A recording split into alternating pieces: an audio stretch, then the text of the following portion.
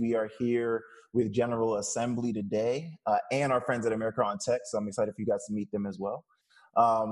Today, though, we want to keep it on the future, like right now, looking at the future.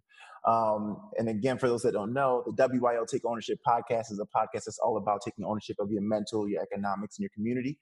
And so we are working with General Assembly to really just change narratives, to highlight truths. And we did a dope series earlier this summer focused on entrepreneurship and building a business from home because we're all sitting in our homes. And today we're going to focus in on education and taking ownership of your education, especially thinking through the skills gap and how we go about addressing that. And is there a skills gap? Is there an opportunity gap? Can both exist? These are questions I'm going to be talking to our guests about tonight. And first, I want to introduce and bring on Tom Ogletree, Senior Director of Social Impact and External Affairs at General Assembly, to begin having this conversation, because a lot of his work is literally at the intersection of ideas, education, community, public policy, how it all comes together. So Tom, absolute pleasure to have you tonight. And also good to see that you know my friends Ev and Jessica at America on Tech. Welcome. Thank you so much, Ofo. It's a pleasure to be here, and thank you all for joining us.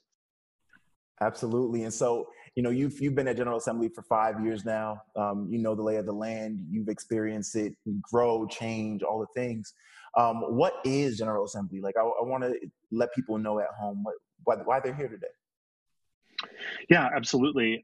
So General Assembly is a global education company that's closing skills gaps for individuals and businesses. So really what that means is we're helping adults get the most in-demand skills of the digital economy. So we offer those through, historically through our campuses. I've got my background is set to the view of our San Francisco campus, though now everything's online, obviously, where people can come and either attend a class or workshop where they could learn a little bit about careers in tech, or, what skills that they might want to sort of potentially pursue, take sort of light touch introductory programming to sort of get a lay of the land and see if it's something that can be, support a passion project or a side hustle, or, an existing job path. But we have a lot of folks who are also coming through our doors who are completely changing their careers, looking to sort of break into something new. And so, are coming with us to learn from folks who have worked in industry, who really, get what the tech and data and design ecosystems are all about, and then working with us until they find jobs. We also do a lot of work in-house at companies. So helping big businesses who are undergoing digital transformation to kind of think through, how do I make sure that my people have the skills that they need to be successful as, technology is affecting every aspect of how I do business. I actually didn't know that last part, and I'm gonna ask a question later on about that because it's very intriguing to me. But for GA, what's the origin story? Like, why did it start, and what was that? I guess what was that nugget or that inkling that went off to make you go, "This makes sense to grow as a business"?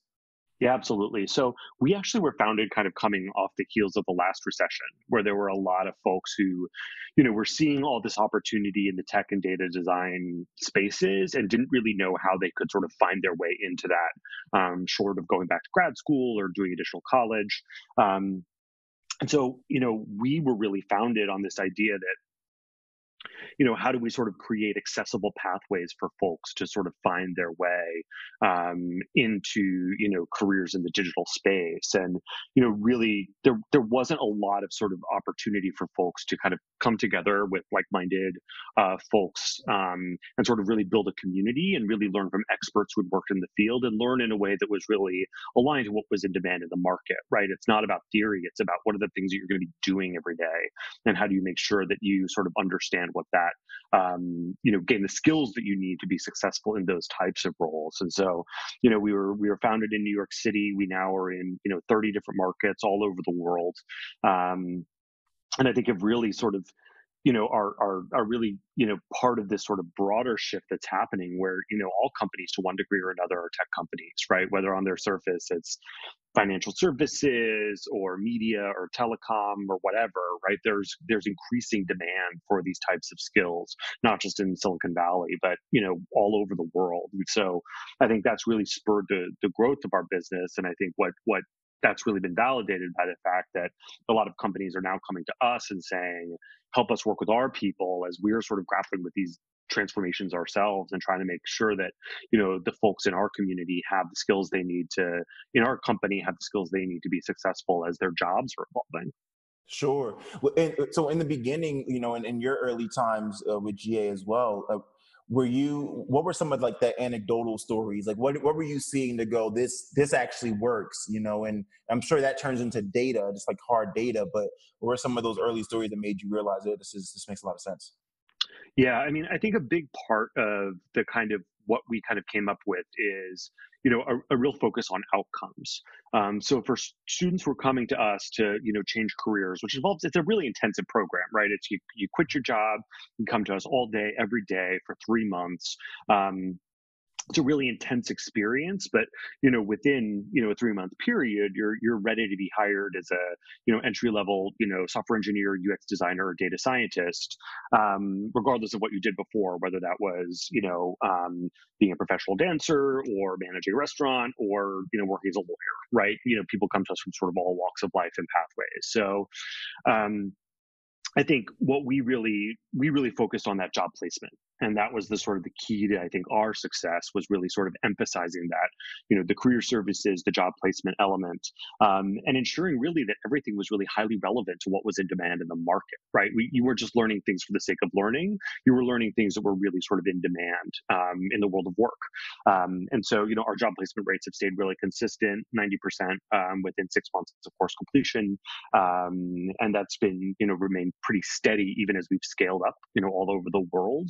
But I think that those are the proof points that have really demonstrated to us that we can really be a really powerful tool for people who are making a change in their lives. I think through my work, what's really been important is, many people in the early days of GA, we didn't have loans, we didn't have scholarships, we didn't have other sort of financing options. So you had to be able to afford to be able to pay out of pocket, which was a real big barrier for a lot of folks. And so I think over time, what we've really seen is that by sort of creating more pathways to make GA more accessible and more affordable for folks, that people who may not have gone to college or may not have had a sort of a, well, quote unquote traditional career pathway, can still be really successful in our programs and get great jobs. And I think that really speaks to what we've built, is that it's not just for one kind of person or one kind of a learner, right? That it's really designed to be really flexible for a lot of different people who are bringing their past experience, and their creativity and their passion, and that really being the driving factor in terms of their academic success, not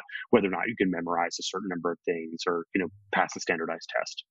So I got to ask, because right now the context outside is that COVID-19 has affected all of our lives, and it's there's a lot of college students right now that are back on campus that are stuck now actually in their off-campus living, because they were supposed to be in school, but now they're not, right? But they're in school but virtually.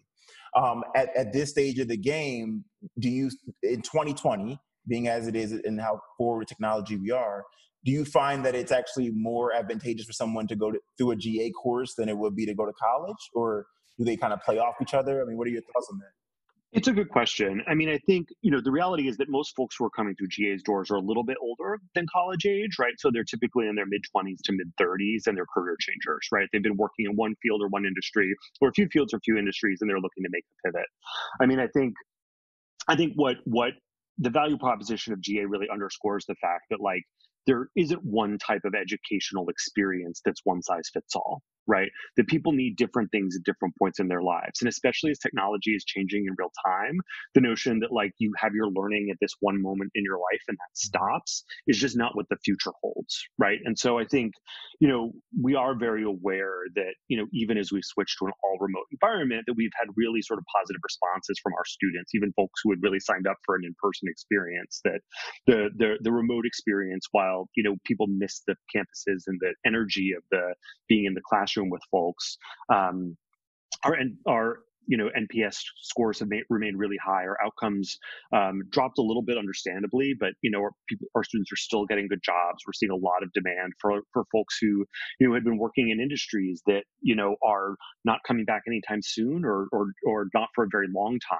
right? So a lot of people who worked in retail and who are bartenders, or working in the restaurant industry, who are now trying to figure out sort of like, I want something a little bit more sort of like stable and predictable, given that what I was doing has really been disrupted by all of this. So, and we've been doing some partnerships with colleges, universities. We're doing a big partnership with CUNY around helping both their current students and recent graduates access a lot of our sort of digital skills fundamentals programming online. Making sure that just from a career exploration perspective that folks are sort of able to sort of access and learn about that. We're doing a lot of partnerships with governments and to help sort of workers who have been displaced by COVID. So doing a big partnership in Louisville, Kentucky, with employers there, with the mayor's office to help train workers who have lost their jobs because of COVID. Just announced another one in Sacramento, another one in Atlanta. Buffalo's on the horizon as well. So I think there's a real role to play for us. But I would also name that, like, community, this also creates opportunities for universities and community colleges to really be innovative around how they think about, meeting folks where they are. But at the end of the day, I think our success has been more of sort of a recognition that, people's education and career pathways are really going to vary more and more as sort of the external world is changing. And we're seeing that really accelerated by COVID. And so, we know that we play a role in that ecosystem, but, folks like us, folks like the Americana Tech team who we're going to be speaking with are all sort of part of that broader sort of ecosystem of providers who are really acknowledging that there is no right way to learn and right way to sort of find your way in the world of work, and that people need different things at different times that can sort of meet them where they are. So it's kind of picking up off of that. We're going to talk about this concept called the skills gap that we'll break into more. But so for me, I have my own tech company. Team now is about 15 people. I talk oftentimes in the interview process about this concept of being addicted to learning, right? And anyone that works with us has to be, because things, like you said, move so fast. It really ends up being code for, if you're not willing to continuously learn, you will be left behind. Right. And we see that manifest itself in real life, right, across different industries. For other companies, like how do you guys go about addressing that and partnering with them to solve those problems when it comes to their employees growing with the firm? Because, historically, the way, we'd see it coming up is a company may pay for you to return and get your master's with some program and then come back. Right. But how is General Assembly, kind of fit its way into that path, if you will, for companies to think about as an alternative?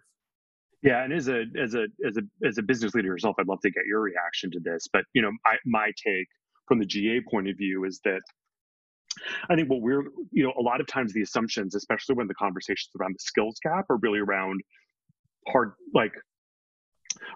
skills, right? The idea is that, like, if you know how to program in a specific language, that's going to, solve a business problem or allow you to be successful in your career.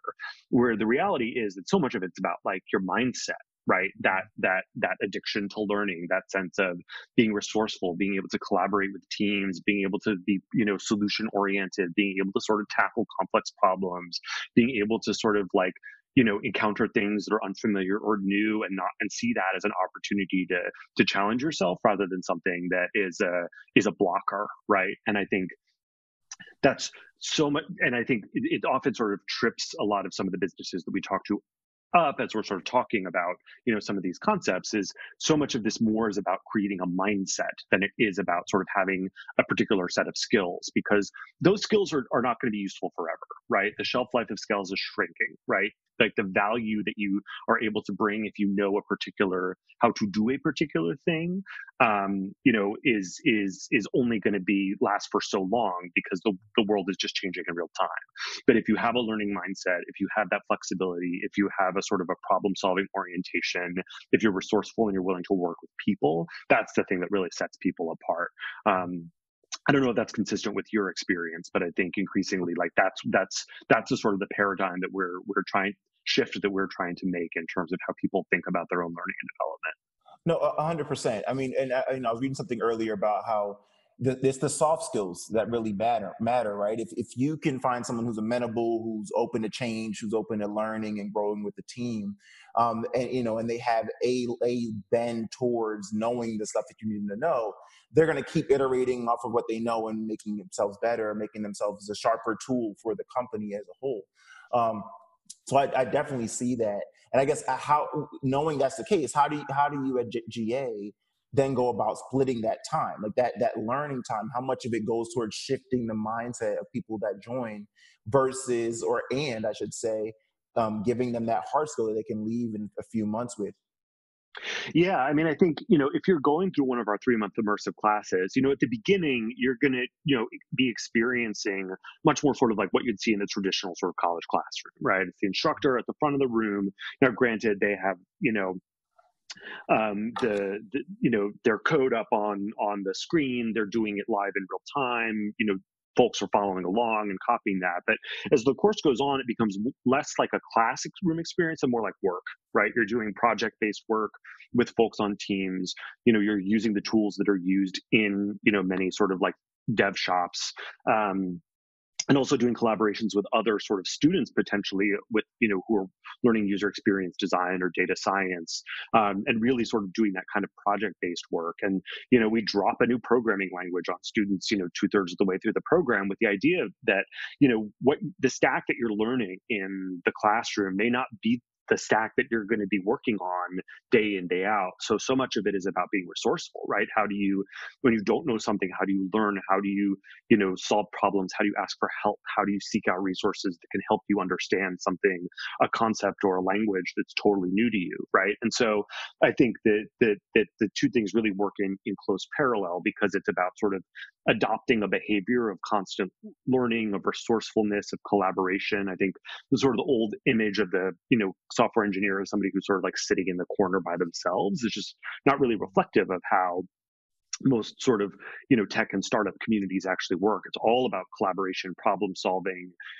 figuring out how to sort of troubleshoot things that have never been seen before, right, or never been seen by the folks in the room. So really so much of it is about not just sort of getting those hard skills, which are absolutely critical, but those also that sort of like that creativity, solution orientation, problem solving mindset, adaptability, willingness to sort of like take on new challenges, learn, be flexible, and also be tolerant of ambiguity, right? Like, Mm. you're a founder, and I'm sure Evan and Jessica can speak to this as well. Like, you're living in a constant state of ambiguity, right? And so being able to sort of be resilient and resourceful in that kind of uncertainty, I think is so much of what we try to impart through the classroom experience. And then hopefully that serves folks well when they're on the job. And do you find that, so for corporates that you partner with, do you find that they are as thirsty for the mindset shift as they are for the hard skills being learned by their employees, or is it one usually actually over the other? 'Cause I can imagine for a corporate, sometimes it probably is just the thought first is we just want them to be able to do this thing, and maybe you guys are the ones that are like, hey, but in order to be able to do that, we have to change the mindset, the culture, the framework. Is that what you've noticed and witnessed? You're exactly right. I think so much of it is like, we need everybody to be data scientists. And it's like, well, not necessarily, right? You need everybody to have a fluency with data. You need to have everybody be able to sort of talk to data scientists and ask the right kind of questions and understands the systems and the tools and the processes so that they can you know, thoughtfully and intentionally scope work so that, you can deliver successful projects. But not everybody needs to know all of the hard skills. So much of it is about just having a common language, a common vocabulary, a shared view of what these different tools are, and the way that, that sort of translates into actual work product, right? And so I think so much of it, and while those hard skills are absolutely critical, right? I mean, we wouldn't be in business if that wasn't sort of a big piece of it. Um, often the sort of the starting point for the conversation is, we think we need this. So we're like, yes, you need this, but more than that, you need a sort of a mindset, a culture, a set of behaviors, and also a sort of a common language and vocabulary, so that people are talking to each other and not across each other. Right, for sure. So, like, and prior to, I know Amanda and I were going back and forth with different articles and stuff about the skills gap. And one of the things is that 80% of Americans feel that there truly is one. And I mean, I guess my question to you would be, understanding that there is this gap. That's why companies are bringing you in. There is this gap. That's why people are changing their careers, learning from you guys, and then moving forward. Um, are you finding there is as much of a skills gap as there is opportunity gap when you're in the impact space? So, what are your thoughts on kind of the confluence of those two things? I mean, I think the opportunity gap is a much bigger problem than the skills gap.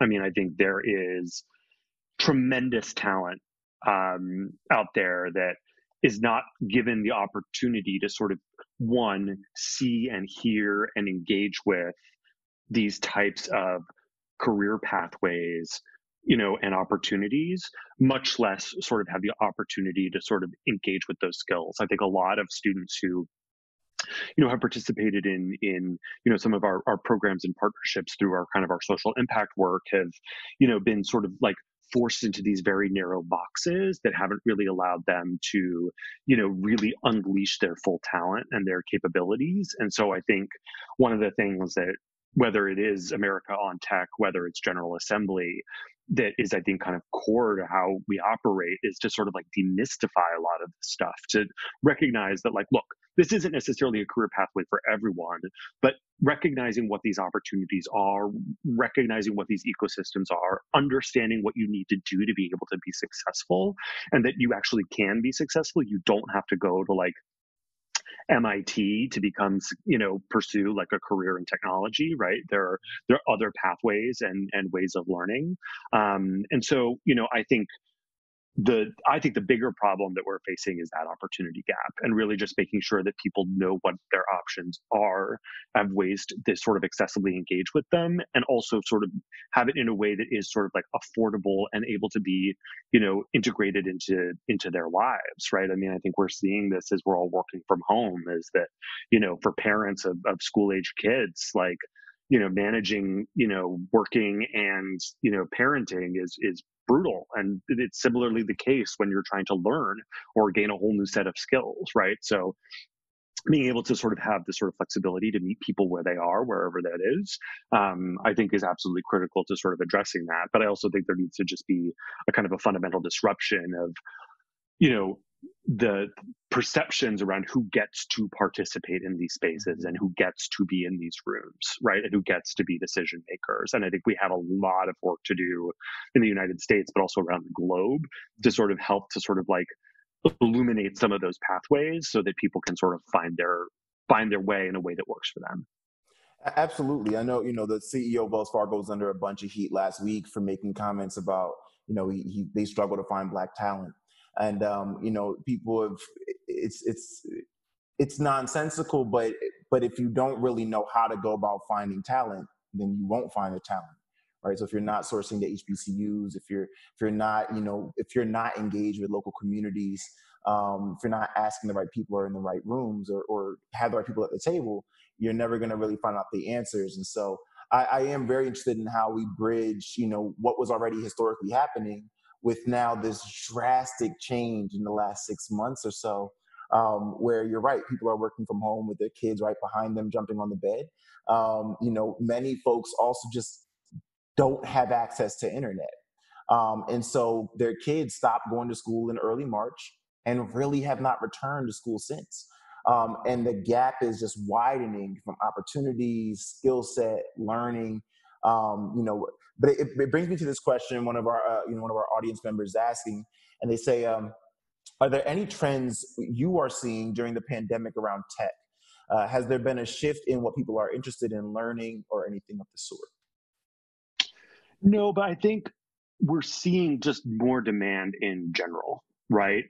And I think especially through some of these public private partnerships, we're able to sort of like get creative about sort of, okay, if you don't have accessible Wi-Fi, how do we get you accessible Wi-Fi? If you don't have the machine you need, how do we get you the machine you need, right? If you need sort of additional services or support, refer us to public benefits, childcare, housing assistance, rent abatements, whatever, right? How can we sort of work with you to sort of make learning possible? And I think, one, that sort of helps people get in the door, but also stay throughout the experience. I would also just name that I think that we're just seeing more demand from more folks who are just saying either like, I didn't like my job that much anyway, or I want to think a little bit differently about my career because, you know, working in like I loved working in the restaurant industry, but it just doesn't feel like there's a sort of a stable and sustainable future for me. So I just got to figure something else out, right? And obviously that's sad for so many reasons that you have these sort of really vital and important industries that have really shrunk. But it has sort of, I think, opened up people's curiosity about being like, what are the alternatives, right? Like, what could my path look like? And I think that's opened the door for a lot of folks to say, maybe learning some UX design or data analytics or digital marketing or coding could sort of help get me onto a path that's more sustainable. And then maybe I can find other ways to sort of, serve that passion, whether it's for, you know, um, music or food or whatever, in a different kind of way.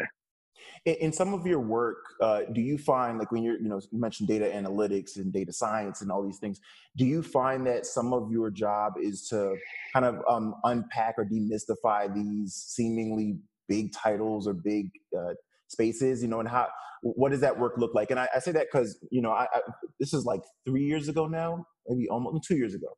But at the time, we were doing an online equity crowdfund campaign for Who's Your Landlord for my company.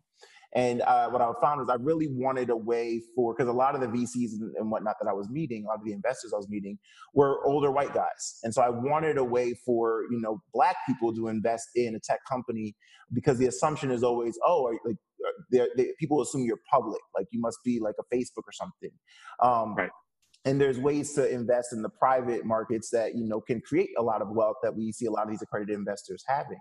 But I found that when I was, this is, I guess, early, it was end of 2017, early 2018. I found at that period of time I was pitching two things. One is I was pitching first the idea that you could invest in my company, but the second layer, and actually what ended up being the first layer, was what does it even mean to invest in my company? How does equity work? How do what is the mechanism for how this even works at all? So I was teaching two things at once. But I think that has changed a lot in the last 2.5 years. I think now people are maybe a little bit more understanding of how the flow works beyond just what they're learning on Shark Tank. But even for you, how do you think about demystifying these seemingly crazy industries or verticals that maybe are simple can be simply explained? Yeah, I mean, it's a big question. I mean, I think the way that I think about it is one, it's going to take a lot of organizations, right? And that's why I think that, like, America on Tech is reaching high school students, right?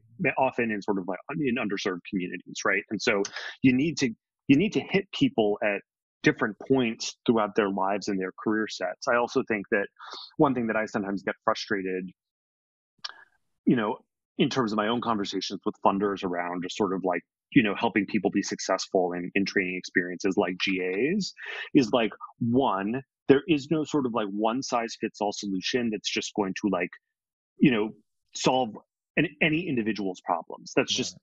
That's not the way that things work, right? People need different learning experiences, different opportunities to, you know, get to learn, to get mentorship, to have people invest in them, both monetarily, but also in terms of their time and energy and support, right? So that's one piece of it. And the other thing is that, people need multiple experiences throughout their careers. I know that I'm sure that you could name, in terms of your own career trajectory, multiple people who have sort of helped you to sort of like find your path and have invested in you, multiple sort of experiences that have helped to sort of like shape your own kind of growth. I mean, I would not be where I am without the mentors who supported me, the people who, saw something in me and took a bet on me.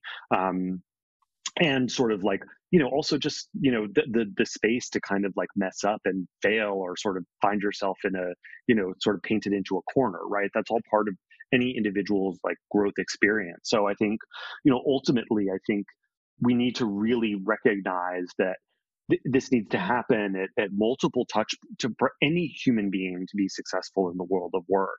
You need a lot of support from a lot of people and a lot of touch points at a lot of different points, right? And people are ready for different stuff at different times, and that is okay, right? And I think that one of the things that I think is so much about, what we really try to foster in terms of when people are sort of coming to, how to break into the startup scene or how to get a job in tech, workshops, is that, you're making a change. This is scary. It's vulnerable. It's hard. Like it takes a lot of like trust in yourself and a lot of dealing with a lot of uncertainty and a lot of risk. And so, how do we sort of give you as much information that you need to sort of feel like you are in an environment where you can sort of grow and learn and be supported, but also that that if you're not ready for us, here's some other things that you can do, right? And I think so much of it is about you know creating different ways to meet people where they are, wherever they are, but also making sure that they're consistent ways and that people are sort of inspired, empowered, and are given the space and the opportunity to be successful and try things out and to learn. I don't know if that answers your question, but No, I mean, it does. It does. So this is so. Last night was a debate, and all was it a debate? right, fair, right. But each candidate got 2 minutes to answer each question, and they didn't get a chance usually to answer them without one speaking over the other. We all know which one was that. But that being said, I have a few questions here from the audience. I have about a 9 minute ish window here. So I want to figure out. I want to get you to give me 2 minutes on each of these answers here. The first one ties into exactly what you were saying. It's if you were to rethink your career path, what tech vertical would you pursue and why? And I feel like it ties into what you were saying because there are multiple touch points with how we determine where we end up. And what I love about the fact that in our prep call, just briefly before this, you already knew Evan Jess as mentioned, which means that the industries run close. Like, if you're doing the right work and doing the hard work, you end up running into many of the same people. So for you, even though you've been able to cultivate this great career, have you ever thought about have you ever rethought your career path? And what Yeah. tech vertical would you pursue? It's an interesting question. I mean, I actually come from the nonprofit sector, so I worked all in nonprofits before I came to GA, and so really came in to sort of help kind of think about our own kind of like mission and kind of social justice commitments, right? So, one of the things I'm good at, I'm good at sort of like raising money and building programs and building partnerships, right? So I'm not really a technologist myself. I mean, I think as somebody who's a kind of a creative person, I've always found like UX design to be really fascinating. And also because I'm just fundamentally interested in people. And I think there's something about UX that sort of mixes the sort of like human psychology with creative design elements, and then sort of helping to be the translator between like the highly technical, you know, developers and then maybe the lay end user that I think is really fascinating. I also do really love data and I geek out around sort of like big data sets. So that's something that I enjoy as well. But I mean, I think I wish General Assembly had been around when I was, in my 20s and trying to figure out my life and, was hating my job and didn't know what I wanted to do. And I think that the fact that, there are we're just one of many organizations, America on Tech Europe, Perscolas, Merit America, all these different groups that are out there doing incredible work to sort of help folks, sort of find their way in. And so, I also think that hopefully that speaks to a broader shift, that there isn't a sense that like, when you're 18 years old, you got to have a certain kind of experience, and that's going to be the thing that like sets you up for your future career path, right? Because that's just like not the way the world works anymore. And so I think I just beyond the just sort of like what path would I take, I just reflect a lot on sort of like that sense that there's only one way to kind of find your way in the world of work if you want to work in a certain type of industry. And so I think that is something that I wish for my 20 something self. No, I definitely understand. So I have another question here for you. So how has the current unemployment crisis affected students who are graduating from your programs and were expecting a new job with their new skill set? It is the biggest thing keeping all of us up at night, for sure. I mean, I think we saw a pretty big drop in terms of just like the week over week placements as compared to the sort of pre-recession. Right at the beginning, that is swinging back up again. I think, the Dow jump today is there sort of discussion of a new economic stimulus. So I think, there are sort of, and I think the careers that we train for are much more resilient than many other kind of job categories. And MZ, which is like a labor market analytics firm, put out a really interesting report around sort of resilient skills, and many of the ones that GA teaches are much more sort of insulated. But we're certainly not immune to it, and I think it's something that our career coaches who already work really hard are working overtime to support students, because also so much of this is like psychological. Everybody's like stuck at home. you know all you're doing, going through an application and interview process all on Zoom, it's not the same, right? And people are struggling, and things are really uncertain, and navigating mental health issues, so that affects your ability to like maintain confidence and resilience in a job search. So there are just like a multiplicity of factors that are really sort of making it tough for folks. But I think we're trying to do everything we can to keep our grads on track with their searches, keep them feeling sort of motivated and resilient, helping them to sort of find opportunities to pick up short-term or gig or part-time work using their new skills that can help kind of keep them building their portfolios, their resumes, and really just working with employers to make sure that they know that we have this phenomenal talent coming out of our program. So, I think we're weathering the storm probably better than many educational providers, but it is something that I think is just there's so much uncertainty, and there's just a lot we can't control. Got you. And so the nerd in me has to ask, and this is more from a strategic perspective.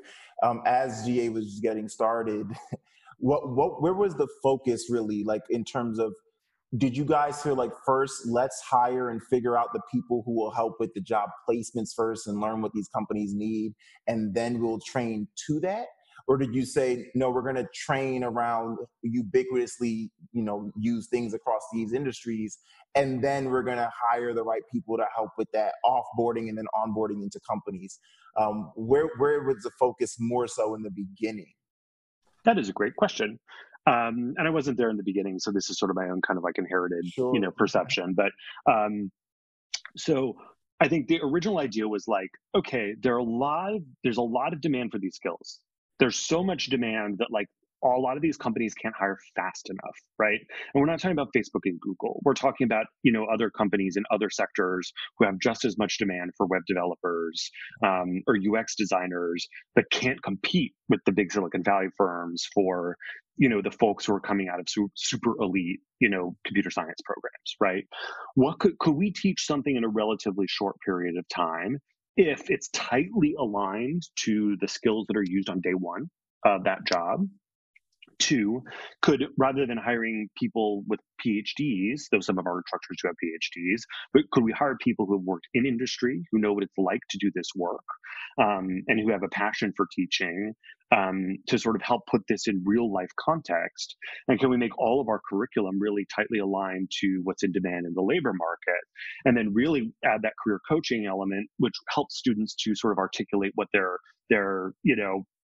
personal brand is, right? So if you've worked in, and I keep going back to the restaurant industry, but I think it's a good example. Like if you've managed a restaurant, right, you know how to handle stress, you have good customer service skills, you know how to sort of deal with sort of ambiguity, you know how to deal with the front of the house and the back of the house, right? Like you have all these sort of highly relevant skills that you could put to work in another context. So if we sort of leverage your past experience, whatever that is, right, and then sort of add on top of that, a really, in demand skill set, and put you through a really intense program. It's 12 weeks, it's intense, it's all day, every day, it's a pressure cooker, right? You got to be motivated, you got to be passionate, you got to be committed, you got to have grit. Like you really, have to put a lot of yourself into that to be successful. Then chances are we can sort of get you hired, especially if your competition is maybe straight out of a 4-year degree program and hasn't had a lot of workforce experience, right? And I think we've been able to really prove that that works.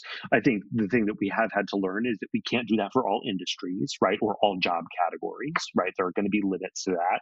You probably don't want like a brain surgeon, like doing a 3-month immersive and then, doing this work. And, I think we also have to set expectations, right? Like you're not going to be like a senior engineer at Google after doing 3 months of training. It's just not possible. But we are going to give you that, as we were talking about earlier, that mindset, that resilience, that learning mentality, that resourcefulness, so that you can grow really fast. And I think what's cool is that a lot of times we see folks who graduated 2, 3, 4, 5 years ago who are now coming back and hiring GA grads because they're managing large teams within their own organization. So, you know, I think the other thing is that we had to have a certain degree of humility that, like, we're not a one size fits all for all students, and we're not a one size fits all for all industries, right? And so I think figuring out how to sort of strike the right balance and be really intentional about that has been a big part of our own journey. But really, it started with the ultimate customer for GA is the hiring manager, right? The person who's hiring the graduate. They have to be happy, right? So, like, the student has to get, and that's our promise to the students, is that we help them get to that point, right? So everything else has to be in service to that. Awesome, awesome. No, I appreciate that breakdown. I'm always intrigued by the nuances of how companies look at whatever it is that they're doing, and how which part of the pipeline is the most important to fill up first or figure out first, so the rest of it fits. So I have one last question for you today, and I appreciate all the insight you've been giving us. I think people at home are learning a ton. My last question is from an audience member as well. What are some big gaps in the ed tech space that have arisen in virtual learning from K to 12? In other words, if you were to go out and solve a problem in that space, what would it be? Yeah, I mean, I think the reality is the online learning experience for most students is terrible. I also teach at a traditional higher ed, in a graduate program, and, like, they were not ready. They're still not ready. They've been doing it since March, and, like, they haven't been able to sort of figure out systems and tools that work. If people could figure out how to make the online educational experience, especially for little guys, like, you have, like 4 and 5 year olds on Zoom all day. It's like, how, that's, I think, the thing that, like, we've been doing it for years, so we were able to adapt pretty readily. And because many people are going into digital careers where they're all on remote teams, like, it's less sort of disruptive. But I think if people could figure out, I don't know, maybe it's like creating more kind of like virtual spaces and worlds for people to interact as, like, avatars. I don't know, right? But, like, the I think that's the thing that's like the biggest pain point right now, is how do you deliver a quality learning experience that recognizes that you can't just do what you do in the classroom, right? Which I think is happening at a lot of four-year institutions in particular. And is also being sort of like foisted onto, a lot of K-12 educators who just who are smart and passionate and dedicated, but don't have the tools, the resources, the training, the support to be able to sort of like shift into this totally new reality. So if anybody can figure that out, you'll be the next Google. No, it's really interesting you bring that up. So shout out to the team at Blavity and Afrotech, because I know that, I think next month they're doing the Afrotech virtual world, where normally, I'd be there every fall. You link up in the Bay Area and be all these amazing Black people from all over the tech industry that would, land on the Bay Area and have these amazing events. And so now, I guess the way they've structured it is they've teamed up with some gaming companies, and you're going to be virtually walking through the spaces and learning. And so I am very intrigued to see how that world, innovates and changes as we realize this is kind of our new norm for at least another year. Um, I do want to ask this last question. I know I just want to be mindful of time here as we shift over to America on Tech, but this is from a former GA alum, or the former GA student. So the old school alum from 2014 says, "I love GA, and I want the school to succeed. But we're all, meaning everyone in education, talking about the conversation at the wrong level. It's time to focus on change making and painting a better picture of the world. What's the next level for GA?" That is a great and big question. I mean, I think we have a new amazing CEO. Her name is Lisa Lewin, who joined us a little over a month ago. And I think for her, it's all around accessibility, right? How do we think about having more programming in multiple languages, being able to move into multiple geographies, being able to adapt to not, most of our curriculum is in English at this point, right? So, being able to sort of adapt to a truly global economy, but also, the reality is, like, our programs are expensive, right? And right now we're not eligible for sort of federal funding, educational funding like Title IV and Pell. We don't want to be, because it's caused a lot of problems for other sort of for-profit education providers in the past. But how do we sort of stop making the expectation that individual students have to be responsible for bearing the full cost of their education, right? And so, employers have a role to play, government has a role to play, and there could be ways that you can also, we've been experimenting with a lot of new financing options that are, you don't pay anything up front and you pay a certain share of your income after you get a job. But I think at the end of the day, that still leaves open a lot of questions about access and equity. And so I think beyond just the sort of like the broader perception gaps that need to continue to be shattered around who has a place in this world of tech, data, design, digital marketing, you name it. How do you remove as much friction just from I can get it accessibly, I can get it affordably, I can do it based on the other things that are happening in my life, right? And I can do it in my native language, right? And I think that's really where we're sort of like headed in terms of our future.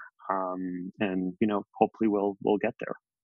Absolutely. Well, Tom, it's been an absolute pleasure. I'm glad Amanda introduced us. You seem like a really cool dude, man. And so kudos to you on the work you're doing and the work you're continuing to do. Where can people find you? How can people connect with you? You can find me on LinkedIn. You can also email me. My email is tom.o@ga.co. So, feel free to get in touch. I'm always happy to make time when I can to connect with folks. So would love to see a lot of LinkedIn invites after this from folks who are interested in learning more.